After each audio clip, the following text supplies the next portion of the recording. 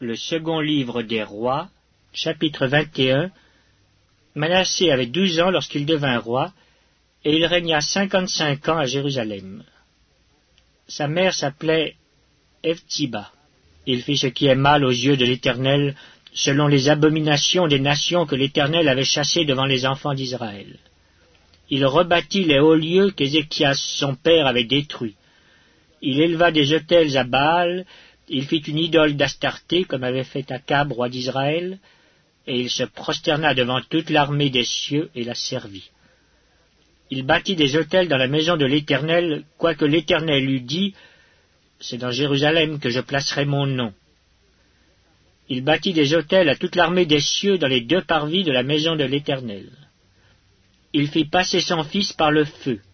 Il observait les nuages et les serpents pour en tirer des pronostics, et il établit des gens qui évoquaient les esprits et qui prédisaient l'avenir. Il fit de plus en plus ce qui est mal aux yeux de l'Éternel, afin de l'irriter.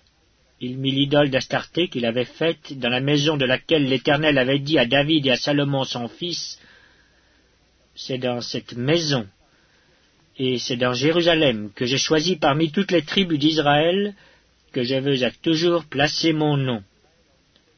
Je ne ferai plus errer le pied d'Israël hors du pays que j'ai donné à ses pères, pourvu seulement qu'ils aient soin de mettre en pratique tout ce que je leur ai commandé et toute la loi que leur a prescrite mon serviteur Moïse. » Mais ils n'obéirent point, et Manassé fut cause qu'ils s'égarèrent et firent le mal plus que les nations que l'Éternel avait détruites devant les enfants d'Israël. Alors l'Éternel parla en ces termes par ses serviteurs les prophètes. Parce que Manassé, roi de Juda, a commis ces abominations, parce qu'il a fait pis que tout ce qu'avaient fait avant lui les Amoréens, et parce qu'il a aussi fait pécher Juda par ses idoles, voici ce que dit l'Éternel, le Dieu d'Israël. Je vais faire venir sur Jérusalem et sur Juda des malheurs qui étourdiront les oreilles de quiconque en entendra parler. J'étendrai sur Jérusalem le cordeau de Samarie et le niveau de la maison d'Akab. Et je nettoierai Jérusalem comme un plat qu'on nettoie et qu'on renverse sans dessus-dessous après l'avoir nettoyé. J'abandonnerai le reste de mon héritage et je les livrerai entre les mains de leurs ennemis. Et ils deviendront le butin et la proie de tous leurs ennemis, parce qu'ils ont fait ce qui est mal à mes yeux, et qu'ils m'ont irrité depuis le jour où leurs pères sont sortis d'Égypte jusqu'à ce jour. Manassé répandit aussi beaucoup de sang innocent, jusqu'à en remplir Jérusalem d'un bout à l'autre, outre les péchés qu'il commit et qu'il fit commettre à Juda en faisant ce qui est mal aux yeux de l'Éternel. Le reste des actions de Manassé, tout ce qu'il a fait et les péchés auxquels il se livra, cela n'est-il pas écrit dans le livre des chroniques des rois de Juda? Manassé se coucha avec ses pères, et il fut enterré dans le jardin de sa maison, dans le jardin d'Uza. Et Amon, son fils, régna à sa place. Amon avait 22 ans lorsqu'il devint roi, et il régna 2 ans à Jérusalem. Sa mère s'appelait Meshulémet, fille de Harutz, de Jotba. Il fit ce qui est mal aux yeux de l'Éternel, comme avait fait Manassé son père. Il marcha dans toute la voie où avait marché son père, il servit les idoles qu'avait servi son père, et il se prosterna devant elles. Il abandonna l'Éternel, le Dieu de ses pères, et il ne marcha point dans la voie de l'Éternel. Les serviteurs d'Amon conspirèrent contre lui, et fit mourir le roi dans sa maison. Mais le peuple du pays frappa tous ceux qui avaient conspiré contre le roi Amon, et le peuple du pays établit roi Josias, son fils, à sa place. Le reste des actions d'Amon et ce qu'il a fait, cela n'est-il pas écrit dans le livre des chroniques des rois de Juda? On l'enterra dans son sépulcre, dans le jardin d'Uza. Et Josias, son fils, régna à sa place. Le second livre des rois, chapitre 22. Josias avait 8 ans lorsqu'il devint roi, et il régna 31 ans à Jérusalem. Sa mère s'appelait Jédida, fille d'Adaja de Botskat. Il fit ce qui est droit aux yeux de l'Éternel, et il marcha dans toute la voie de David son père. Il ne s'en détourna ni à droite ni à gauche. La 18e année du roi Josias, le roi envoya dans la maison de l'Éternel Shaphan le secrétaire, fils d'Atsalia, fils de Meshulam. Il lui dit, « Monte vers Ilkija, le souverain sacrificateur, et qu'il amasse l'argent qui a été apporté dans la maison de l'Éternel, et que ceux qui ont la garde du seuil ont recueilli du peuple. On remettra cet argent entre les mains de ceux qui sont chargés de faire exécuter l'ouvrage dans la maison de l'Éternel. Et ils l'emploieront pour ceux qui travaillent aux réparations de la maison de l'Éternel, pour les charpentiers, les manœuvres et les maçons, pour les achats de bois et de pierres de taille nécessaires aux réparations de la maison. Mais on ne leur demandera pas de compte pour l'argent remis entre leurs mains, car ils agissent avec probité. » Alors Ilkija, le souverain sacrificateur, dit à Shaphan le secrétaire, « J'ai trouvé le livre de la loi dans la maison de l'Éternel. » Et Ilkija donna le livre à Shaphan, et Shaphan le lut. Puis Shaphan le secrétaire alla rendre compte au roi et dit, « Tes serviteurs ont amassé l'argent qui se trouvait dans la maison, et l'ont remise entre les mains de ceux qui sont chargés de faire exécuter l'ouvrage dans la maison de l'Éternel. » Shaphan le secrétaire dit encore au roi, « Le sacrificateur Ilkija m'a donné un livre. » Et Shaphan le lut devant le roi. Lorsque le roi entendit les paroles du livre de la loi, il déchira ses vêtements. Et le roi donna cet ordre au sacrificateur Ilkija, à Achikam, fils de Shaphan, à Akbor, fils de Miché, à Shaphan le secrétaire, et à Azaja, serviteur du roi, « Allez, consultez l'Éternel pour moi, pour le peuple et pour tout Juda, au sujet des paroles de ce livre qu'on a trouvé, car grande est la colère de l'Éternel qui s'est enflammée contre nous, parce que nos pères n'ont point obéi aux paroles de ce livre, et n'ont point mis en pratique tout ce qui nous y est prescrit. » Le sacrificateur Ilkija, Achikam, Akbor, Shaphan et Azaja allèrent auprès de la prophétesse Hulda, femme de Shallum, fils de Tikva, fils de Harbas, gardien des vêtements. Elle habitait à Jérusalem dans l'autre quartier de la ville. Après qu'ils lui eurent parlé, elle leur dit, « Ainsi parle l'Éternel, le Dieu d'Israël. Dites à l'homme qui vous a envoyé vers moi, ainsi parle l'Éternel. Voici, je vais faire venir des malheurs sur ce lieu et sur ses habitants, selon toutes les paroles du livre qu'a lu le roi de Juda, parce qu'ils m'ont abandonné et qu'ils ont offert des parfums à d'autres dieux, afin de m'irriter par tous les ouvrages de leurs mains. Ma colère s'est enflammée contre ce lieu, et elle ne s'éteindra point. Mais vous direz au roi de Juda qui vous a envoyé pour consulter l'Éternel, « Ainsi parle l'Éternel, le Dieu d'Israël, au sujet des paroles que tu as entendues. Parce que ton cœur a été touché, parce que tu t'es humilié devant l'Éternel en entendant ce que j'ai prononcé contre ce lieu et contre ses habitants, qui seront un objet d'épouvante et de malédiction, et parce que tu as déchiré tes vêtements et que tu as pleuré devant moi, moi aussi j'ai entendu, dit l'Éternel. C'est pourquoi, voici, je te recueillerai auprès de tes pères, tu seras recueilli en paix dans ton sépulcre, et tes yeux ne verront pas tous les malheurs que je ferai venir sur ce lieu. » Ils rapportèrent au roi cette réponse. Le second livre des rois, chapitre 23. Le roi Josias fit assembler auprès de lui tous les anciens de Juda et de Jérusalem, puis il monta à la maison de l'Éternel avec tous les hommes de Juda et tous les habitants de Jérusalem, les sacrificateurs, les prophètes, et tout le peuple, depuis le plus petit jusqu'au plus grand. Il lut devant eux toutes les paroles du livre de l'Alliance qu'on avait trouvé dans la maison de l'Éternel.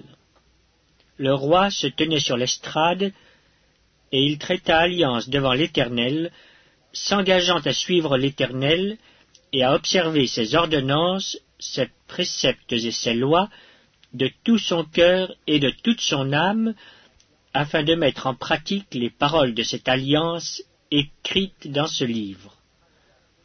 Et tout le peuple entra dans l'alliance. Le roi ordonna à Hilkija, le souverain sacrificateur, aux sacrificateurs du second ordre et à ceux qui gardaient le seuil, de sortir du temple de l'Éternel tous les ustensiles qui avaient été faits pour Baal, pour Astarté et pour toute l'armée des cieux. Et il les brûla hors de Jérusalem dans les champs du Cédron, et en fit porter la poussière à Béthel. Il chassa les prêtres des idoles établis par les rois de Juda pour brûler des parfums sur les hauts lieux dans les villes de Juda et aux environs de Jérusalem, et ceux qui offraient des parfums à Baal, au soleil, à la lune, au zodiaque et à toute l'armée des cieux. Il sortit de la maison de l'Éternel l'idole d'Astarté, qu'il transporta hors de Jérusalem vers le torrent de Cédron. Il la brûla au torrent de Cédron et la réduisit en poussière, et il en jeta la poussière sur les sépulcres des enfants du peuple. Il abattit les maisons des prostituées qui étaient dans la maison de l'Éternel, et où des femmes tissaient des tentes pour Astarté.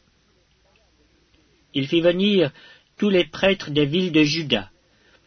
Il souilla les hauts lieux où les prêtres brûlaient des parfums, depuis Géba jusqu'à Beersheba. Et il renversa les hauts lieux des portes, celui qui était à l'entrée de la porte de Josué, chef de la ville, et celui qui était à gauche de la porte de la ville. Toutefois, les prêtres des hauts lieux ne montaient pas à l'autel de l'Éternel à Jérusalem, mais ils mangeaient des pains sans levain au milieu de leurs frères. Le roi souilla Tophet dans la vallée des fils de Hinnom, afin que personne ne fît plus passer son fils ou sa fille par le feu en l'honneur de Moloch. Il fit disparaître de l'entrée de la maison de l'Éternel les chevaux que les rois de Juda avaient consacrés au soleil, près de la chambre de l'eunuque Nétamélec, qui demeurait dans le faubourg. Et il brûla au feu les chars du soleil.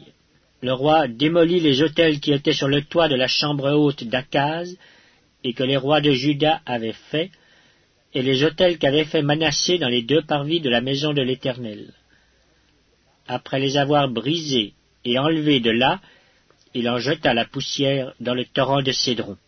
Le roi souilla les hauts lieux qui étaient en face de Jérusalem, sur la droite de la montagne de perdition, et que Salomon, roi d'Israël, avait bâtis à Astarté, l'abomination des Sidoniens, à Kémosh, l'abomination de Moab, et à Milcom, l'abomination des fils d'Ammon. Il brisa les statues et abattit les idoles, et il remplit d'ossements d'hommes la place qu'elles occupaient. Il renversa aussi l'autel qui était à Béthel, et le haut lieu qu'avait fait Jéroboam, fils de Nébat, qui avait fait pécher Israël. Il brûla le haut lieu et le réduisit en poussière, et il brûla l'idole.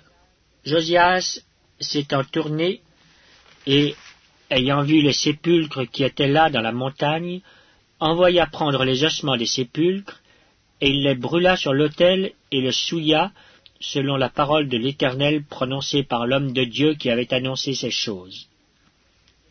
Il dit, « Quel est ce monument que je vois ?» Les gens de la ville lui répondirent, « C'est le sépulcre de l'homme de Dieu qui est venu de Juda, et qui a crié contre l'autel de Béthel ces choses que tu as accomplies. » Et il dit, « Laissez-le, que personne ne remue ses os. » On conserva ainsi ses os avec les os du prophète qui était venu de Samarie. Josias fit encore disparaître toutes les maisons des hauts lieux qui étaient dans les villes de Samarie, et qu'avaient faites les rois d'Israël pour irriter l'Éternel. Il fit à leur égard entièrement comme il avait fait à Béthel. Il immola sur les autels tous les prêtres des hauts lieux qui étaient là, et il y brûla des ossements d'hommes. Puis il retourna à Jérusalem. Le roi donna cet ordre à tout le peuple. Célébrez la Pâque en l'honneur de l'Éternel, votre Dieu, comme il est écrit dans ce livre de l'Alliance. Aucune Pâque pareille à celle-ci n'avait été célébrée depuis le temps où les juges jugeaient Israël, et pendant tous les jours des rois d'Israël et des rois de Juda. Ce fut la 18e année du roi Josias qu'on célébra cette Pâque en l'honneur de l'Éternel à Jérusalem. De plus, Josias fit disparaître ceux qui évoquaient les esprits et ceux qui prédisaient l'avenir, et les téraphim, et les idoles, et toutes les abominations qui se voyaient dans le pays de Juda et à Jérusalem, afin de mettre en pratique les paroles de la loi, écrites dans le livre que le sacrificateur Ilkija avait trouvé dans la maison de l'Éternel. Avant Josias, il n'y eut point de roi qui, comme lui, revint à l'Éternel de tout son cœur, de toute son âme et de toute sa force, selon toute la loi de Moïse. Et après lui, il n'en a point paru de semblable. Toutefois, l'Éternel ne se désista point de l'ardeur de sa grande colère dont il était enflammé contre Juda, à cause de tout ce qu'avait fait Manassé pour l'irriter. Et l'Éternel dit, « J'ôterai aussi Juda de devant ma face, comme j'ai ôté Israël, et je rejetterai cette ville de Jérusalem que j'avais choisie, et la maison de laquelle j'avais dit, là sera mon nom. » Le reste des actions de Josias et tout ce qu'il a fait, cela n'est-il pas écrit dans le livre des chroniques des rois de Juda? De son temps, Pharaon Nécho, roi d'Égypte, monta contre le roi d'Assyrie vers le fleuve de l'Euphrate. Le roi Josias marcha à sa rencontre, et Pharaon le tua à Megiddo dès qu'il le vit. Ses serviteurs l'emportèrent mort sur un char, ils l'amenèrent de Megiddo à Jérusalem, et ils l'enterrèrent dans son sépulcre. Et le peuple du pays prit Joachaz, fils de Josias. Ils l'oignirent et le firent roi à la place de son père. Joachaz avait 23 ans lorsqu'il devint roi, et il régna 3 mois à Jérusalem. Sa mère s'appelait Amutal, fille de Jérémie, de Libna. Il fit ce qui est mal aux yeux de l'Éternel, entièrement comme avaient fait ses pères. Pharaon Nécho l'enchaîna à Ribia, dans le pays de Hamath, pour qu'il ne régnât plus à Jérusalem, et il mit sur le pays une contribution de 100 talents d'argent et d'1 talent d'or. Et Pharaon Nécho établit roi Éliakim, fils de Josias, à la place de Josias son père, et il changea son nom en celui de Joachim. Il prit Joachaz qui alla en Égypte et y mourut. Joachim donna à Pharaon l'argent et l'or, mais il taxa le pays pour fournir cet argent, d'après l'ordre de Pharaon.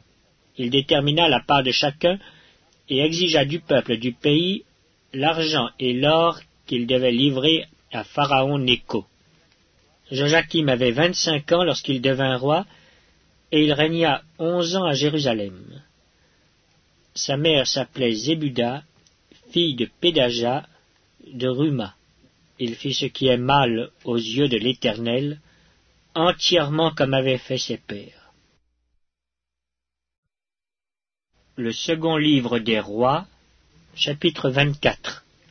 De son temps, Nebuchadnezzar, roi de Babylone, se mit en campagne. Joachim lui fut assujetti pendant 3 ans, mais il se révolta de nouveau contre lui. Alors l'Éternel envoya contre Joachim des troupes de Chaldéens, des troupes de Syriens, des troupes de Moabites et des troupes d'Ammonites. Il les envoya contre Juda pour le détruire, selon la parole que l'Éternel avait prononcée par ses serviteurs les prophètes. Cela arriva uniquement sur l'ordre de l'Éternel, qui voulait ôter Juda de devant sa face, à cause de tous les péchés commis par Manassé, et à cause du sang innocent qu'avait répandu Manassé, et dont il avait rempli Jérusalem. Aussi l'Éternel ne voulut-il point pardonner. Le reste des actions de Joachim, et tout ce qu'il a fait, cela n'est-il pas écrit dans le livre des chroniques des rois de Juda? Joachim se coucha avec ses pères, et Joachim, son fils, régna à sa place. Le roi d'Égypte ne sortit plus de son pays, car le roi de Babylone avait pris tout ce qui était au roi d'Égypte, depuis le torrent d'Égypte jusqu'au fleuve de l'Euphrate. Joachim avait 18 ans lorsqu'il devint roi, et il régna 3 mois à Jérusalem. Sa mère s'appelait Nehushta, fille d'Elnathan, de Jérusalem. Il fit ce qui est mal aux yeux de l'Éternel, entièrement comme avait fait son père. En ce temps-là, les serviteurs de Nebuchadnezzar, roi de Babylone, montèrent contre Jérusalem, et la ville fut assiégée. Nebuchadnezzar, roi de Babylone, arriva devant la ville pendant que ses serviteurs l'assiégeaient. Alors Joachim, roi de Juda, se rendit auprès du roi de Babylone avec sa mère, ses serviteurs, ses chefs et ses eunuques. Et le roi de Babylone le fit prisonnier la 8e année de son règne. Il tira de là tous les trésors de la maison de l'Éternel et les trésors de la maison du roi, et il brisa tous les ustensiles d'or que Salomon, roi d'Israël, avait fait dans le temple de l'Éternel, comme l'Éternel l'avait prononcé. Il emmena en captivité tout Jérusalem, tous les chefs et tous les hommes vaillants, au nombre de 10 000 exilés, avec tous les charpentiers et les serruriers. Il ne resta que le peuple pauvre du pays. Il transporta Joachim à Babylone, et il emmena captif de Jérusalem à Babylone la mère du roi, les femmes du roi et ses eunuques, et les grands du pays, tous les guerriers au nombre de 7 000, et les charpentiers et les serruriers au nombre de 1 000, tous hommes vaillants et propres à la guerre. Le roi de Babylone les emmena captifs à Babylone, et le roi de Babylone établit roi, à la place de Joachim, Mathania, son oncle, dont il changea le nom en celui de Sédécias. Sédécias avait 21 ans lorsqu'il devint roi, et il régna 11 ans à Jérusalem. Sa mère s'appelait Amutal, fille de Jérémie, de Libna. Il fit ce qui est mal aux yeux de l'Éternel, entièrement comme avait fait Joachim. Et cela arriva à cause de la colère de l'Éternel contre Jérusalem et contre Juda, qu'il voulait rejeter de devant sa face. Et Sédécias se révolta contre le roi de Babylone. Évangile selon Jean, chapitre 15. Moi, je suis le vrai cep, et mon Père est le vigneron. Tout sarment qui est en moi et qui ne porte pas de fruit, il le retranche. Et tout sarment qui porte du fruit, il l'émonde, afin qu'il porte encore plus de fruits. Déjà, vous êtes émondés, à cause de la parole que je vous ai annoncée. Demeurez en moi comme moi en vous. De même que le sarment ne peut porter de lui-même du fruit s'il ne demeure sur le cep, de même, vous non plus, si vous ne demeurez en moi. Moi, je suis le cep, vous les sarments. Celui qui demeure en moi, comme moi en lui, porte beaucoup de fruits, car sans moi, vous ne pouvez rien faire. Si quelqu'un ne demeure pas en moi, il est jeté dehors, comme le sarment, et il sèche. Puis l'on ramasse les sarments, on les jette au feu, et ils brûlent. Si vous demeurez en moi, et que mes paroles demeurent en vous, demandez tout ce que vous voudrez, et cela vous sera accordé. Mon Père est glorifié en ceci, que vous portiez beaucoup de fruits, et vous serez mes disciples. Comme le Père m'a aimé, moi aussi je vous ai aimé. Demeurez dans mon amour.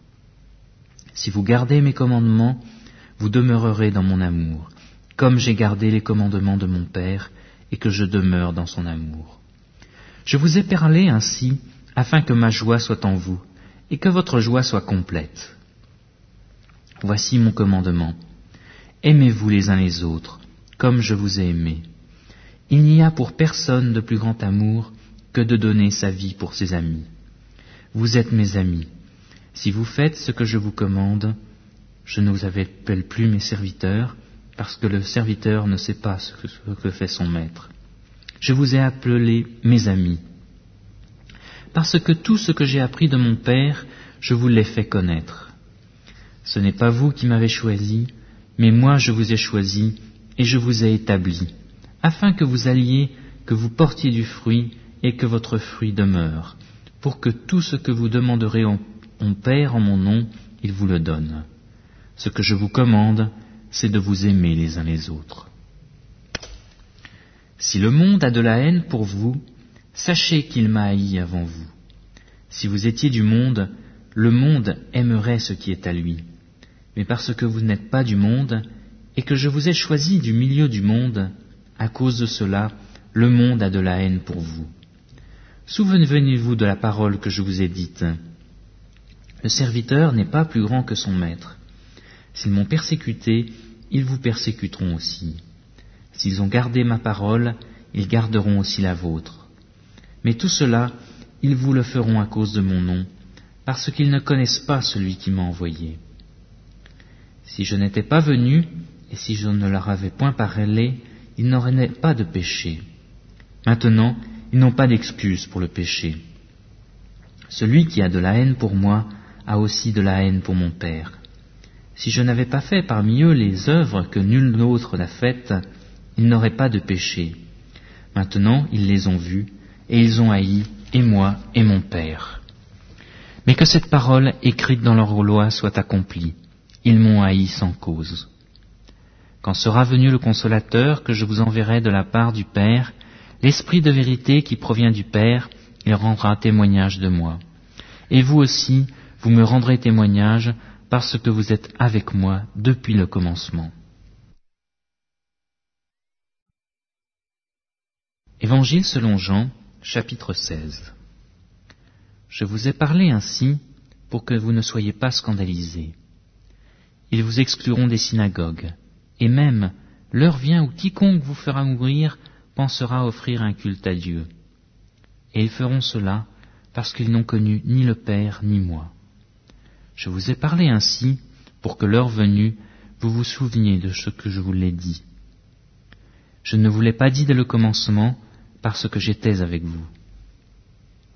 Maintenant, je m'en vais vers celui qui m'a envoyé, et nul de vous ne me demande où vas-tu.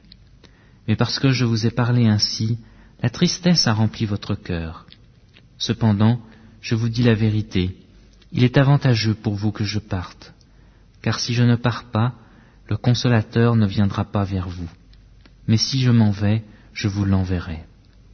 Et quand il sera venu, il convaincra le monde de péché, de justice et de jugement.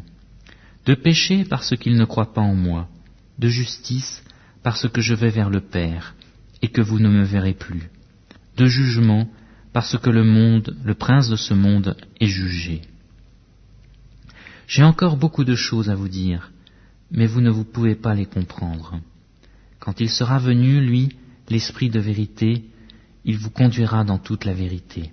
Car ses paroles ne viendront pas de lui-même, mais il parlera de tout ce qu'il aura entendu, et vous annoncera les choses à venir. Lui me glorifiera, parce qu'il prendra de ce qui est à moi et vous l'annoncera. Tout ce que le Père a est à moi, et c'est pourquoi j'ai dit qu'il prendra de ce qui est à moi et vous l'annoncera. Encore un peu de temps, et vous ne me verrez plus, et puis encore un peu de temps, et vous me verrez de nouveau, parce que je vais vers le Père. Alors quelques-uns de ses disciples dirent entre eux, « Qu'est-ce qu'il nous dit? Encore un peu de temps, et vous ne me verrez plus, et puis encore un peu de temps, et vous me verrez, et je m'en vais vers le Père. » Il disait donc, « Que dit-il là? Un peu de temps? Nous ne savons pas de quoi il parle. » Jésus, sachant qu'ils voulaient l'interroger, leur dit, « Vous questionnez les uns les autres sur ce que j'ai dit. Encore un peu de temps, et vous ne me verrez plus, et puis encore un peu de temps, et vous me verrez. En vérité, je vous le dis, vous pleurerez et vous vous lamenterez, et le monde se réjouira. Vous serez dans la tristesse, mais votre tristesse sera changée en joie. La femme, lorsqu'elle enfante, a de la tristesse, parce que son heure est venue. Quand elle a donné le jour à l'enfant, elle ne se souvient plus de sa douleur, à cause de la joie de ce qu'un homme soit venu au monde. Vous donc aussi, vous avez maintenant de la tristesse, mais je vous verrai de nouveau, votre cœur se réjouira, et nul ne vous ôtera votre joie. En ce jour-là, vous ne m'interrogerez plus sur rien. En vérité, je vous le dis, ce que vous demanderez au Père, il vous le donnera en mon nom. Jusqu'à présent, vous n'avez rien demandé en mon nom. Demandez et vous recevrez, afin que votre joie soit complète. Je vous ai parlé ainsi en parabole. L'heure vient où je ne vous parlerai plus en parabole, mais où je vous annoncerai ouvertement ce qui concerne le Père. En ce jour-là, vous demanderez en mon nom, et je ne vous dis pas que je prierai le Père pour vous, car le Père lui-même vous aime, parce que vous m'avez aimé, et que vous avez cru que je suis sorti d'auprès de Dieu. Je suis sorti du Père, et je suis venu dans le monde. Maintenant, je quitte le monde, et je vais vers le Père. Ses disciples lui dirent, « Voici que maintenant tu parles ouvertement, et que tu ne dis rien en parabole. Maintenant, nous savons que tu sais toutes choses, et que tu n'as pas besoin que personne n'interroge. C'est pourquoi nous croyons que tu es sorti de Dieu. » Jésus leur répondit, « Vous croyez maintenant. Voici que l'heure vient, et même elle est venue, où vous serez dispersés, chacun de son côté, et vous me laisserez seul. Mais moi je ne suis pas seul, car le Père est avec moi. Je vous ai parlé ainsi, pour que vous ayez la paix en moi. Vous aurez des tribulations dans le monde, mais prenez courage, moi j'ai vaincu le monde. »